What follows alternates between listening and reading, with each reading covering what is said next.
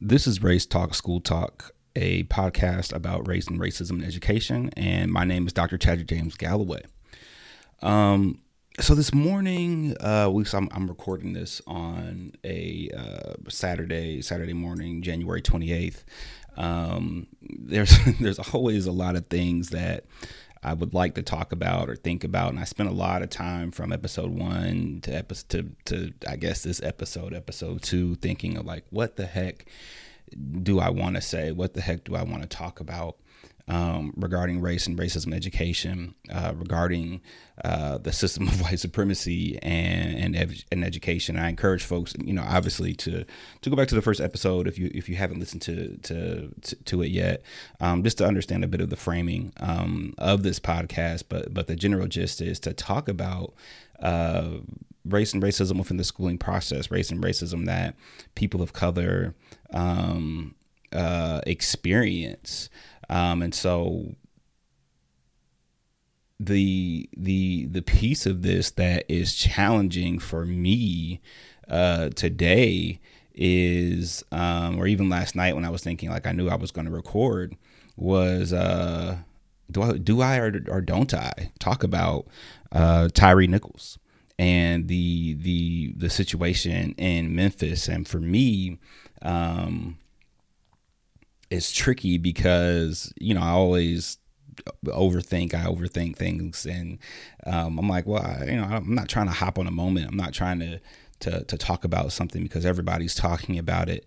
And in the same breath, it was like, but how do you not talk about Tyre Nichols and the horrific lynching of Tyre Nichols by a handful of, really not even a handful, multiple police officers, black police officers in general, but there were also, I want to say, a number of other police officers in the area or around who were bearing witness. And so, I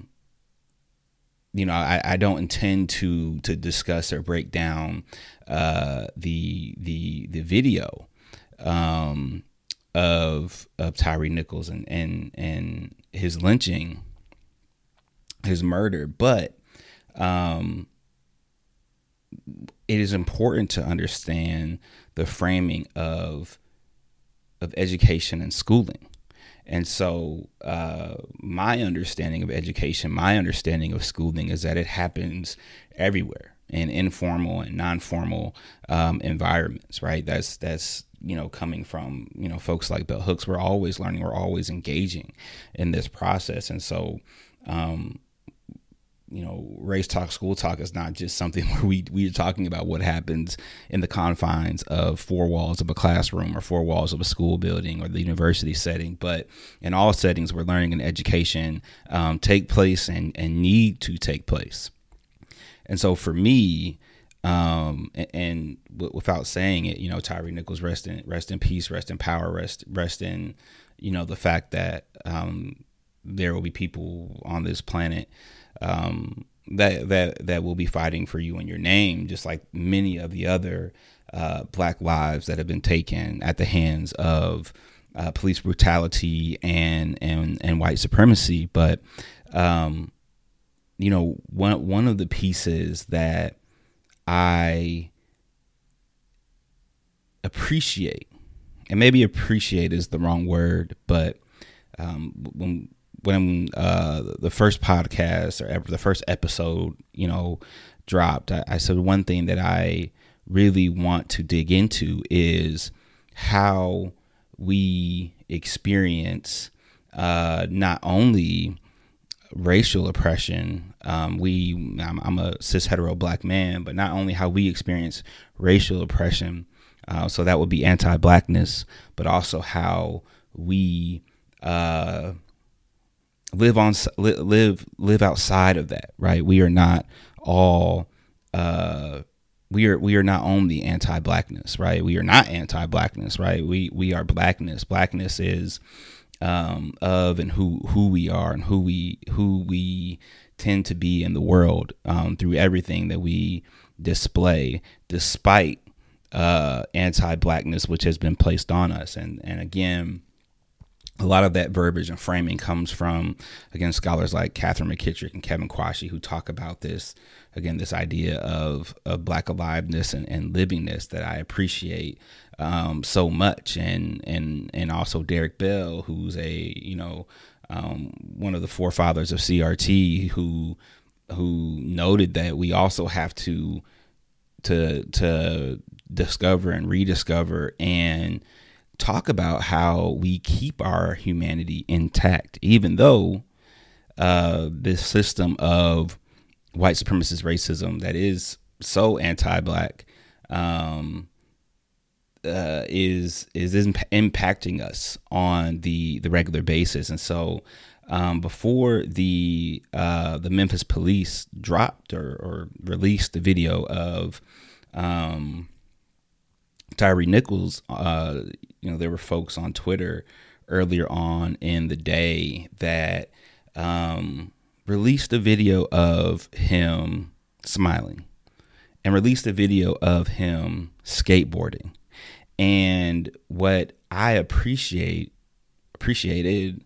whatever the word choice is, about that moment was the verbiage around it, and the fact that there were a number of people to say, like, this is how, we want to see and remember this Black man, this Black person, this Black life.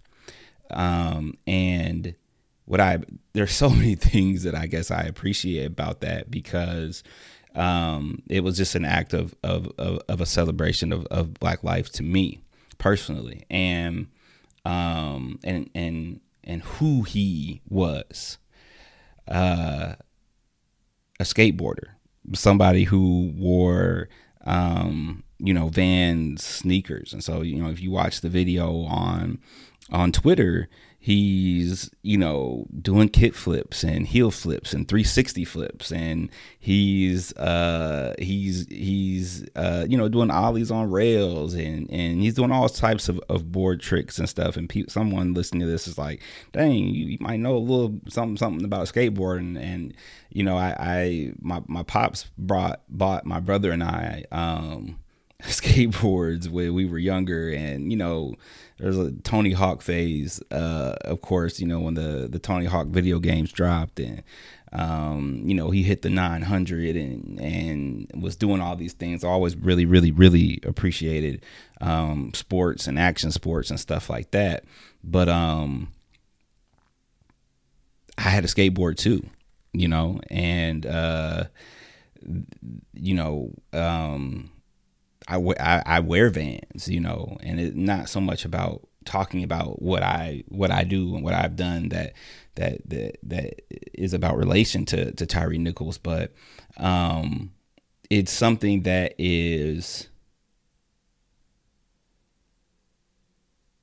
I'm mindful of in this moment.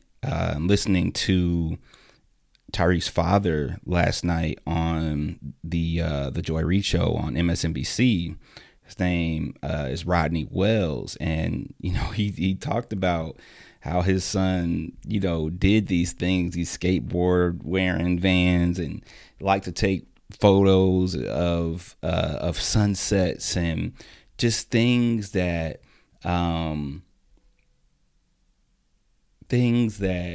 indicate a Black life, a Black life that was in opposition to anti-Blackness, right? Showing that there was a version of his own identity of Blackness that was in the world. And so it was one of those things that watching it and watching his father speak, watching his mother speak, watching other people again post these videos of Tyre again doing these tricks is just something that I'll take away from this moment, because so often that humanity is left aside, and that's not to say that well, I guess it is to say, right, that we don't often get, the humanity of some of the, or many of the Black Americans, Black folks that have been lynched by the hands of white supremacy and police brutality. And so that was something that was really on my heart and my mind to discuss and to talk about. And it's not to say that it's going to be something that repeatedly happens or always happens. Before this podcast, or before I recorded the first episode, there was a brother out in, I want to say it was LA, but I know it was out in Cali on the West Coast, a black teacher with locks. And he was unfortunately, again, lynched, assassinated by police officers. Keenan Anderson. And he was the third man of color to die by an encounter of the LAPD in 2023. And this was about a week or two ago, early January. And so it's one of those things that, of course, we have to keep talking about, and we have to keep mentioning, and we have to keep bringing up, because it's always going to be unacceptable. And it's always going to be unacceptable that it's been happening to Black men. It's always going to be unacceptable that it's happening to Black women. And it's always going to be unacceptable that it's happening to our Black, trans, and non-binary folks, as it happens so often to all of us in the Black community, even though all of it doesn't gain the necessary attention that it should. And so, when people talk about the police, or when I hear certain critical Black scholars talk about the police, or critical Black folks in general, one of the things that always takes me back to this issue of police and policing is the foundations. And the foundations of the police in the United States sense is heavily been tied to the enslavement of Black African people within the United States, or the post-enslavement. Well, the enslavement, right? Of having these slave patrols, of having these bounty catchers, of having these hordes of white men that were used to tracking Black people within the United States, of catching them, of bringing them back to, the plantation. And so, you can Google it. You can Google images of, the badge and all that stuff, right? But the police badge that we commonly see, the star and the 4 points and all that stuff, that's the same remnants of that is from a slave catcher badge, and that's something that we have to understand, and something that we have to really talk about, right? Like the foundation of the nation, the foundation of the laws, the foundation of where these systems and institutions and whatnot are coming from and have come from. And what's often left out of that is talking about, again, the education system. And so one of the things that I did want to kind of talk about was just anti-Blackness in general with the education system, but particularly the higher education system. And this was something that has been on my mind. It's been on something that I've really been thinking critically about, of just how much anti-Blackness is rooted within the historically white higher education system within the United States of America.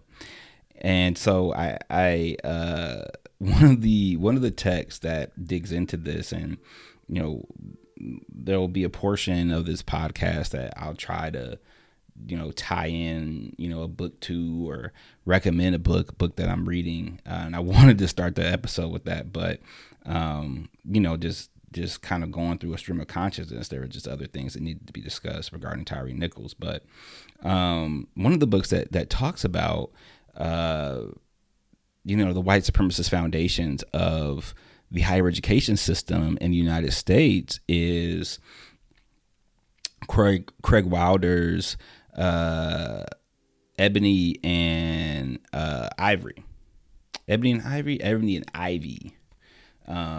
Ivy is the book. Sorry, excuse me. I'm over here thinking about Stevie Wonder and what was that? Paul McCartney, something like that. But no wait, yeah. But Ebony and Ivory, right? And so Ebony and Ivory is a historical higher education text. Brilliant text that talks about the foundations of higher education in the U.S. as it relates to the Ivy League institutions, and in that text, we see a number of just wild circumstances that acts of white supremacy that indicates why it's so ingrained and why it's so embedded on these predominantly white, historically white higher education campuses, but across the system in general, right? And so there's key points in the book where Dr.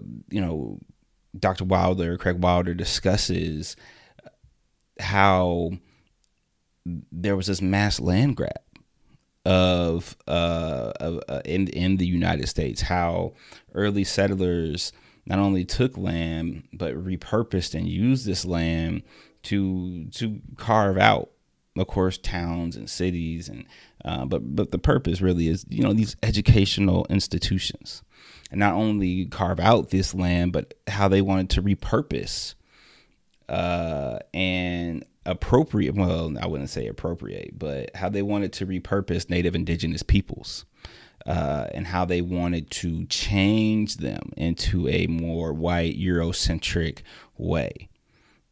And of course, that happened with the genocide and the land grab of course, Native Indigenous people by white supremacists.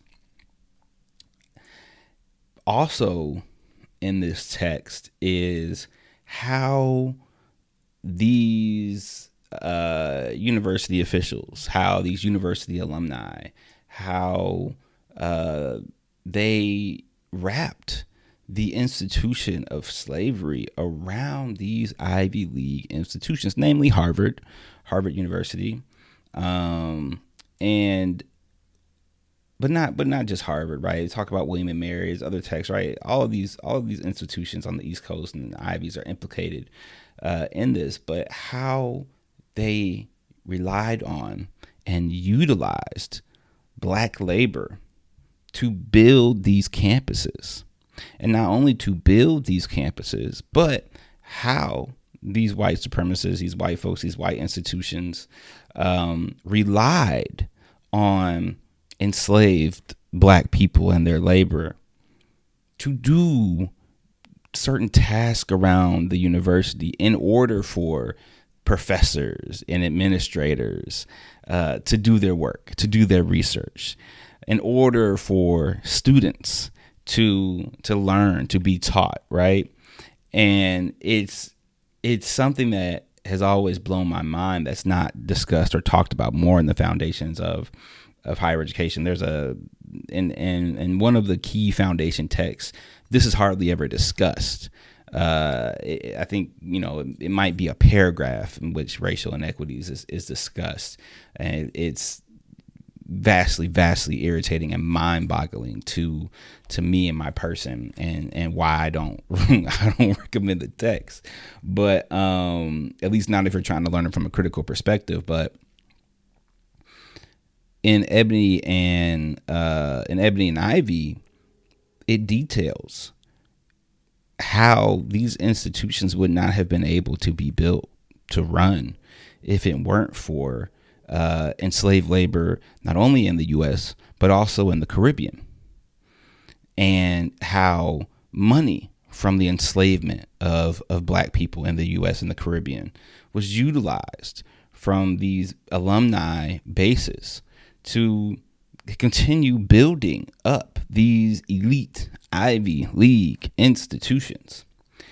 And there's so much in this text, and I can't talk about it all in the confines of this podcast, but it details scientific racism and how the bodies of enslaved people who, again, after death, after they had already passed away, after they died, would be dissected, right? These white supremacists, these white folks didn't understand race. They were trying to make sense of race. And so in order to make sense of race, they had to, they were trying to dissect our bodies to see if we were truly different than them, if we could, they had to rationalize if we could think like them, or if we could come into knowing, into being like them, because they didn't understand, what race was. Stuart Hall talks about how Stuart Hall is a Jamaican, black Jamaican British sociologist, who talked about race as a floating signifier. And in that, when they were focusing on building these institutions, and when they were trying to figure out what race meant and who and what and how black people moved throughout the world, it was more based on this phenotypical, or this visual piece, right? Skin tone, ears, hair, nose, body composition, and mass. And so these things, or these pieces that Stuart Hall kind of digs into, is a really, really deep and interesting understanding of how race was forming throughout these different eras of human life and society, especially from like the of course the white perspective. And what Stuart Hall comes to name is that race is this very floating concept that is signified through acts of life, through society, through barriers that certain groups of people experience. And what I take away from it is that those white folks didn't know what the heck they were talking about, right? The common understanding was that there's no point in me I guess going down that road. Maybe there'll be a race and a floating signifier podcast episode one day, because it's just a dope lecture. But the point in saying this is that these higher education institutions were one of the leading factors in the mistreatment of Black and indigenous people, but Black people in the United States, and their enslavement. Not only their enslavement, but the mutilation of their bodies in life and death. And it's something that's not really talked about that much. Near the end of the book, Craig Wilder digs into how some of these university officials wanted to erase the stains of anti-Blackness, of anti-indigenous oppression that these white Euro settlers had caused in the United States. How and for me, it's just like, well, that's just like evidence of white folks using white supremacy to commit crimes, and then immediately wanting to stamp it out, immediately wanting to remove it as if it never happened, to try to create, or an early example of trying to create this race neutral or race evasive society. And I bring this book up and this text up because I think it's important to remember and to recall and to dig into how institutions within this country began, where they began, how they began, and whose backs and whose lives they began on. And so for me, as someone who is squarely within higher education and who has been in higher education and who studies education, but higher education as well, it's one of those pieces that we have to not only, and I'm not going to say we as Chaddrick, James Galloway, the black professor, but the system of higher education and the people with the privilege, the racial privilege, the economic privilege, the gendered privilege, and in the system of higher education have to atone for, as well as these universities has to atone for. And it's not just to say that, these Ivy League institutions were the only ones, because they're the only ones implicated in this specific text. But to be clear, we see anti-black and anti-indigenous logics or actions across all of these institutions, right? For these institutions, many of them, most of them, probably all of them, but I can't say that definitively, but a good wealth of them, for them to exist, for them to be here, where they are at, they benefited from white supremacy by removing indigenous peoples from their lands.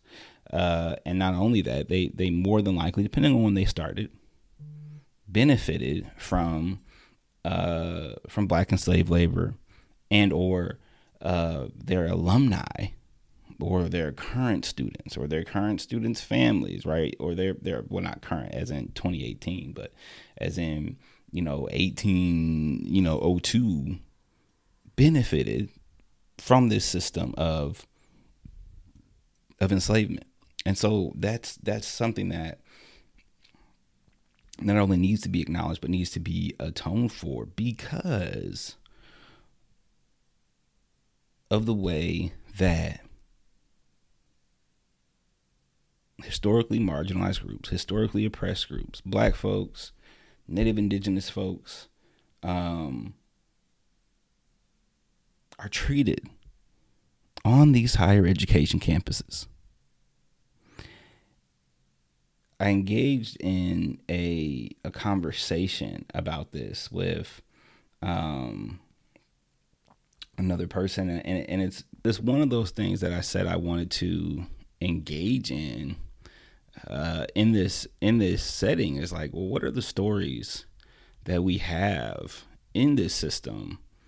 What are the stories that we have dealing with racism, white supremacy, white supremacist racism across the system of education? How do we talk about and elevate these stories, but how do we also get into our means of survival? When I was considering the topic that I wanted to discuss for this next episode, I was like, oh yeah, I can talk about higher education. I can talk about my own experiences. And I couldn't find one, because I could only keep coming up with, I could talk about this one, I could talk about that one. It just seemed like I had so many different experiences of anti-blackness in higher education, from the community college that I went to, all the way up to the four-year institution that I transferred to the graduate school that I went to, and to now, in my role as a professor. And so those things are so interesting to me, because there's not one step of the way where I can say, oh yeah, like I wasn't really actively experiencing, or I didn't experience anti-blackness, or when I went to this summer research program, everything was copacetic and I was treated well by the white students, or when I did this or that, there were people of color there who were non-black people of color there, and there was no anti-black, treatment that that have went on. And so it took me a while to kind of sit here and say, like, dang, I have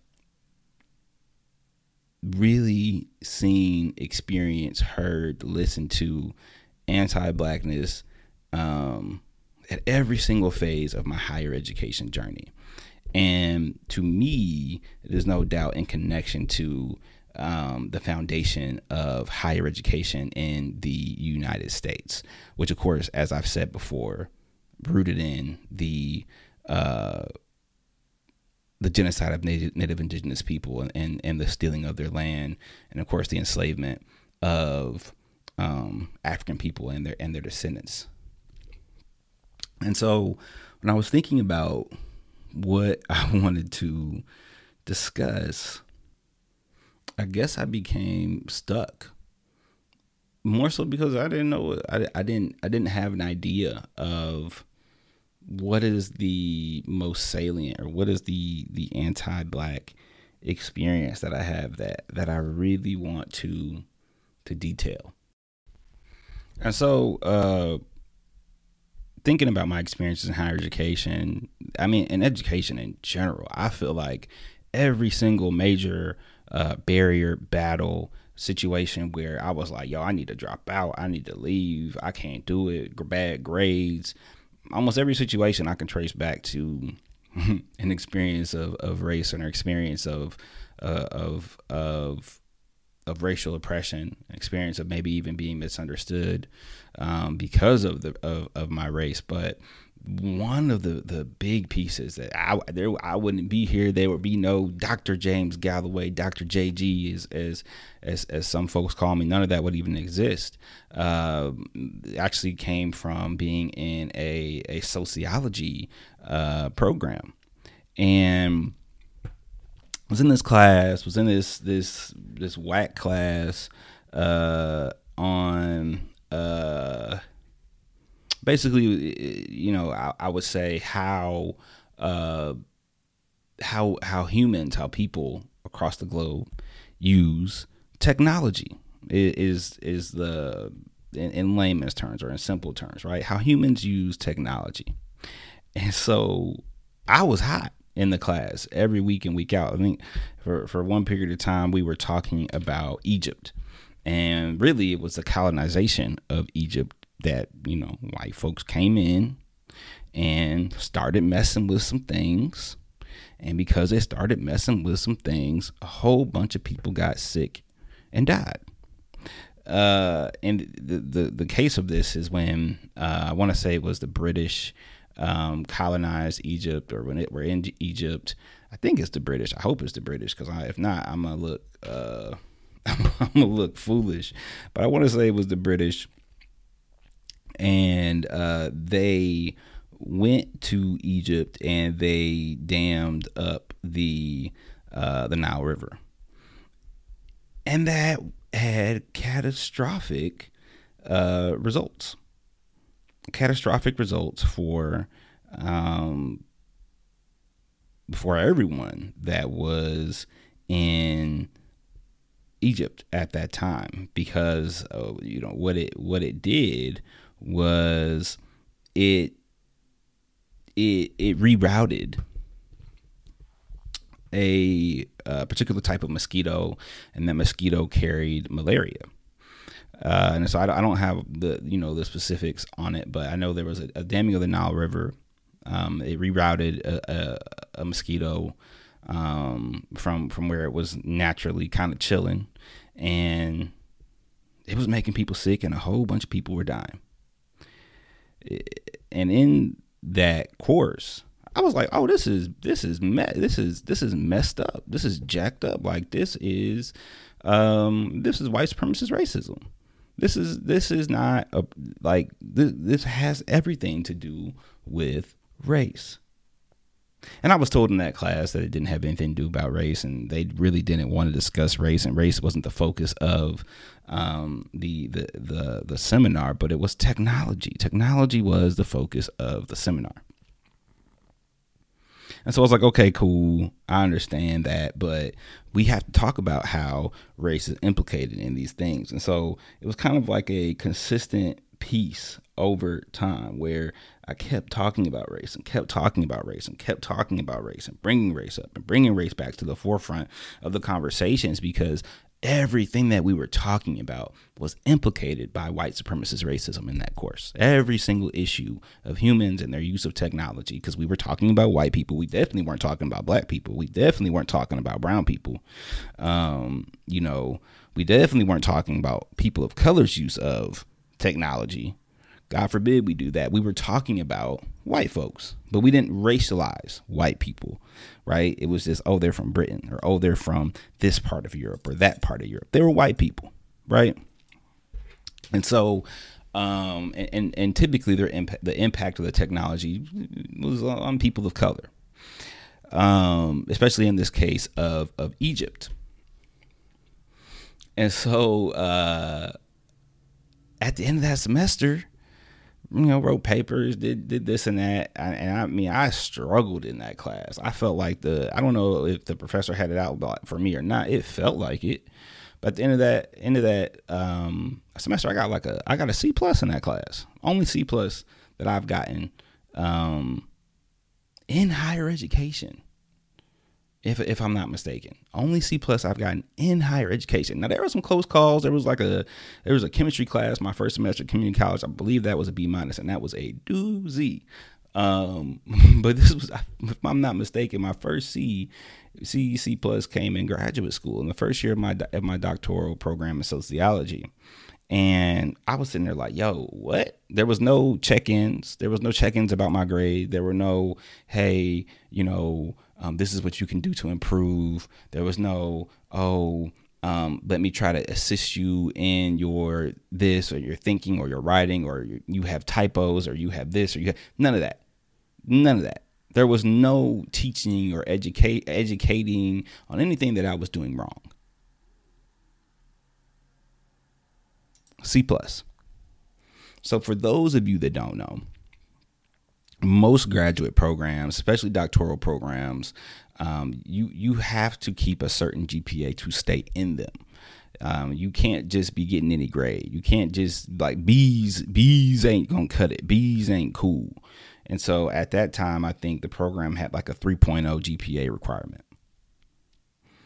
And I was at a 3.2 or something like that after the first semester. I was close. Maybe it was a 3.2 and I had a 3.4.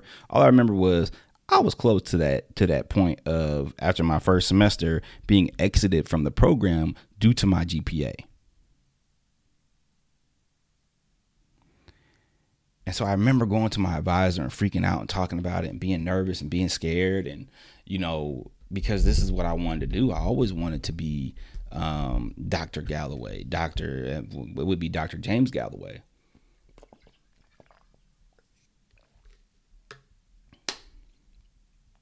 I always wanted to get my PhD. Even before I even really knew what a PhD was, I knew I wanted one. I knew that was my goal, that was my dream, and that's what I was working for. But when I got into my doctoral program, my first doctoral program, there weren't any supports for my black self. And there was nobody really critically trying to engage with me or help me through this process. And so when I got the C+, it was like my world came crashing down, because I literally thought, I'm about to be up out of here and I got to find something else to do. And so long story short of it, I ended up transitioning programs and got to a much better place. And that's a story for another time. But what was interesting to me was that the year after I left that program, a black man entered the program. And I was the only black man in my,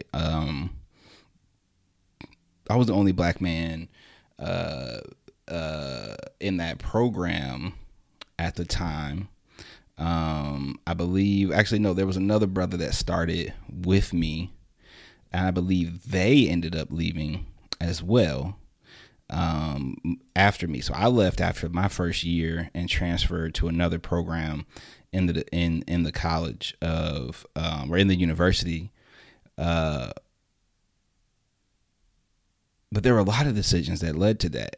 So I apologize for hopping around, but I want to close the gap up a little bit. So The like, oh, I need to get up out of here. Like part one was, oh, I got this C+. What the heck is happening right now? The part two was, the department head, he was giving some whack talk about classism, about class, right? Social class, incomes, how much people make. And they're just real old white and not in touch with what social identities are and can be. And whiteness was all up in his talk. And he had said in that talk, he said, class is the only true social identity. Race, not a real social identity. Gender, not a real social identity. And so after getting a C+ and hearing this man talk about this, I was just like, oh, nah, I got to go. This ain't going to work for me. And there was an exit plan that was executed. And so what was interesting to me is after I left the program, there was another brother who true transitioned into the sociology program. And then he got a C in the same class and the same professor that I got a C in. And so I said, oh, wait a minute. I thought I was tripping. I thought me coming up in here and talking my talk and doing my thing, I thought I was tripping. And that's what sometimes, a lot of times, race and racism has you do. It makes you think that you're the one that's wrong or that you're the one that is making the mistake. And so watching what that brother went through, he too ended up leaving the program. And I want to say there was another black person that happened to after as well. I believe it was a black woman. And so in 3 or 4 years, there were 3 or 4 black admits, and everybody that I knew that looked like me left the program because of issues of anti-blackness that they were dealing with, not only in how they were treated, but also in the grades that we were receiving. And so it was almost like, well, we'll let you in the program, but staying in the program is a whole different ball game. And to me personally, all of that is tied up into the foundation of higher education in the United States. All of that is tied up into, why black students, black men, black women, black trans and non-binary folks are treated a certain way on higher education campuses and across the historically white system of higher education. And that includes HBCUs in that, but that's a different piece around white supremacy and funding that HBCUs are forced to have been forced to take and receive, which has been highlighted in higher education scholarship. And so there's a litany of ways that I feel I've been mistreated by the system of higher education as a black student, undergraduate student, graduate student, as a student affairs person, or briefly, like a brief moment in student affairs, as a researcher, as a scholar. And I know there's 100 other examples that I could point to. And I know that is probably also the case for someone who may be listening to this podcast who is black and or another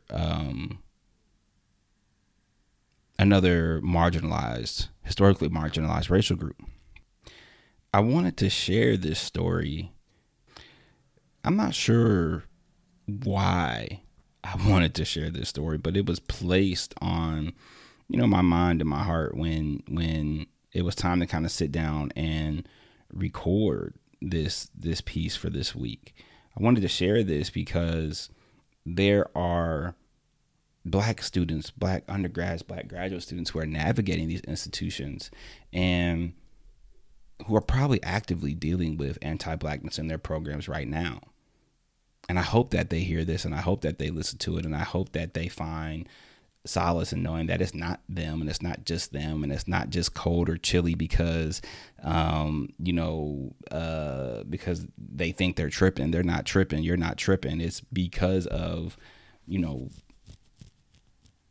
the environment that you are engaging with. And this is not an indictment of my graduate program in sociology, but an indictment of what I know to be true for my homies that were in animal science, for my homies that were in biology and mathematics, for my homies that were in psychology, like for my homies that have been in public health. There's a plethora of us that have master's degrees and PhDs and in the arts and sciences and in the humanities, and all of us have similar stories of what we had to go through to get ourselves out of these programs. And we all ain't make it. Some of us had to transfer institutions. Some of us just say, you know what, this ain't for me. I'm about to go on and live my life somewhere else, and I'm gonna be good.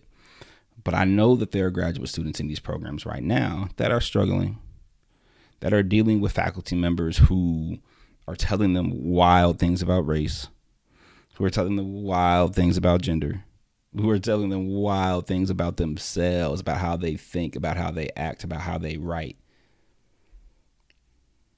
And it's something that we have to talk about more. It's something that we have to dig into more. And it's something that I feel needs to be discussed on a large level. Not only because of the foundation of these institutions, but because of the harm that is being enacted on these Black graduate students, as well as other graduate students of color, on a regular basis, on a daily basis, on a weekly basis, on a monthly basis. And I ain't even talking about how it was going down in their GA appointments or RA or TA appointments, right? I'm talking about how it feels to enter the building or the room or program or the cohort as one of one or one of two, but also to have these issues of race pop up and populate during these times, and to feel like no one else there has your back because maybe that faculty member of color isn't there. A Black faculty member isn't around, or maybe they're trying to get tenure and they have to lay low, right? Like all of these other competing factors. And so there's a larger conversation that needs to be had on these higher education campuses by Black graduate students about how they are being treated, or how we have been. I can't say we anymore, but how Black graduate students have been treated, and hopefully systems and structure set up to help Black grad students and undergrad students get through and get out of these programs. One of the pieces of this podcast that I would appreciate, of course, is help with the generation of stories, the generation of experiences, the generation, the creating of experiences. And so this podcast is there ain't no like monetization. I don't get paid to do this. I'm not running ads or anything like that. I do it because a mentor, a wonderful person and mentor, Dr. Adrian Dixon, suggested it and pushed me to do it. And I'm enjoying it myself. But one piece of it that I want to move forward, and I'll keep bringing it up at the end of each episode, is really want to hear the stories of people that have experienced issues of race and racism and gendered racism in education. And so I know it's probably a lot to figure out times to interview people and get people on the mic and chat with them. But if you have a story, if you have a topic, if you have a testimonial that details your experiences as a student, as a teacher, as a parent, as a community member, as an activist, from any side of education, informal, formal, classroom, out the classroom, walking to the building, any situation of race and racism in education, I would encourage you to email me at racetalkschooltalk@gmail.com, and please just share your story with me. I would love to, and of course, read it live or aloud on this platform, because there are so many stories that we are dealing with and that we have experienced that, again, have to be shared and have to get out and have to be cataloged. And on the flip side of that, and I'll do this on the next episode, is to really engage us in not only what was the thing that hindered us or slowed us, but also how did you keep your humanity intact? And so the next time I record, and I guess I got to sit down and think through it, but I'm going to talk about that, right? Like the first year of my grad program was riddled with anti-Blackness, and I was about to be out that thing, and it was challenging, but there's a story on the other side about how I survived and those around me that helped me survive, that in my mind is a really, really positive piece of Black humanity, of survival, that I think is important to note. And so, again, race talk, school talk at gmail.com. Send your story, read it out, talk it out, chat it out. Again, this could be a positive story about race, regarding something that may not have anything to do with oppression, or it can have something to do with oppression. But whatever you feel led to share, I would appreciate being able to read it personally, but also share it on this platform. So I'll leave that there. As always, appreciate folks for listening. This is a very long episode. And so if you made it all the way through, definitely appreciate it. And I will get at y'all next time. Peace.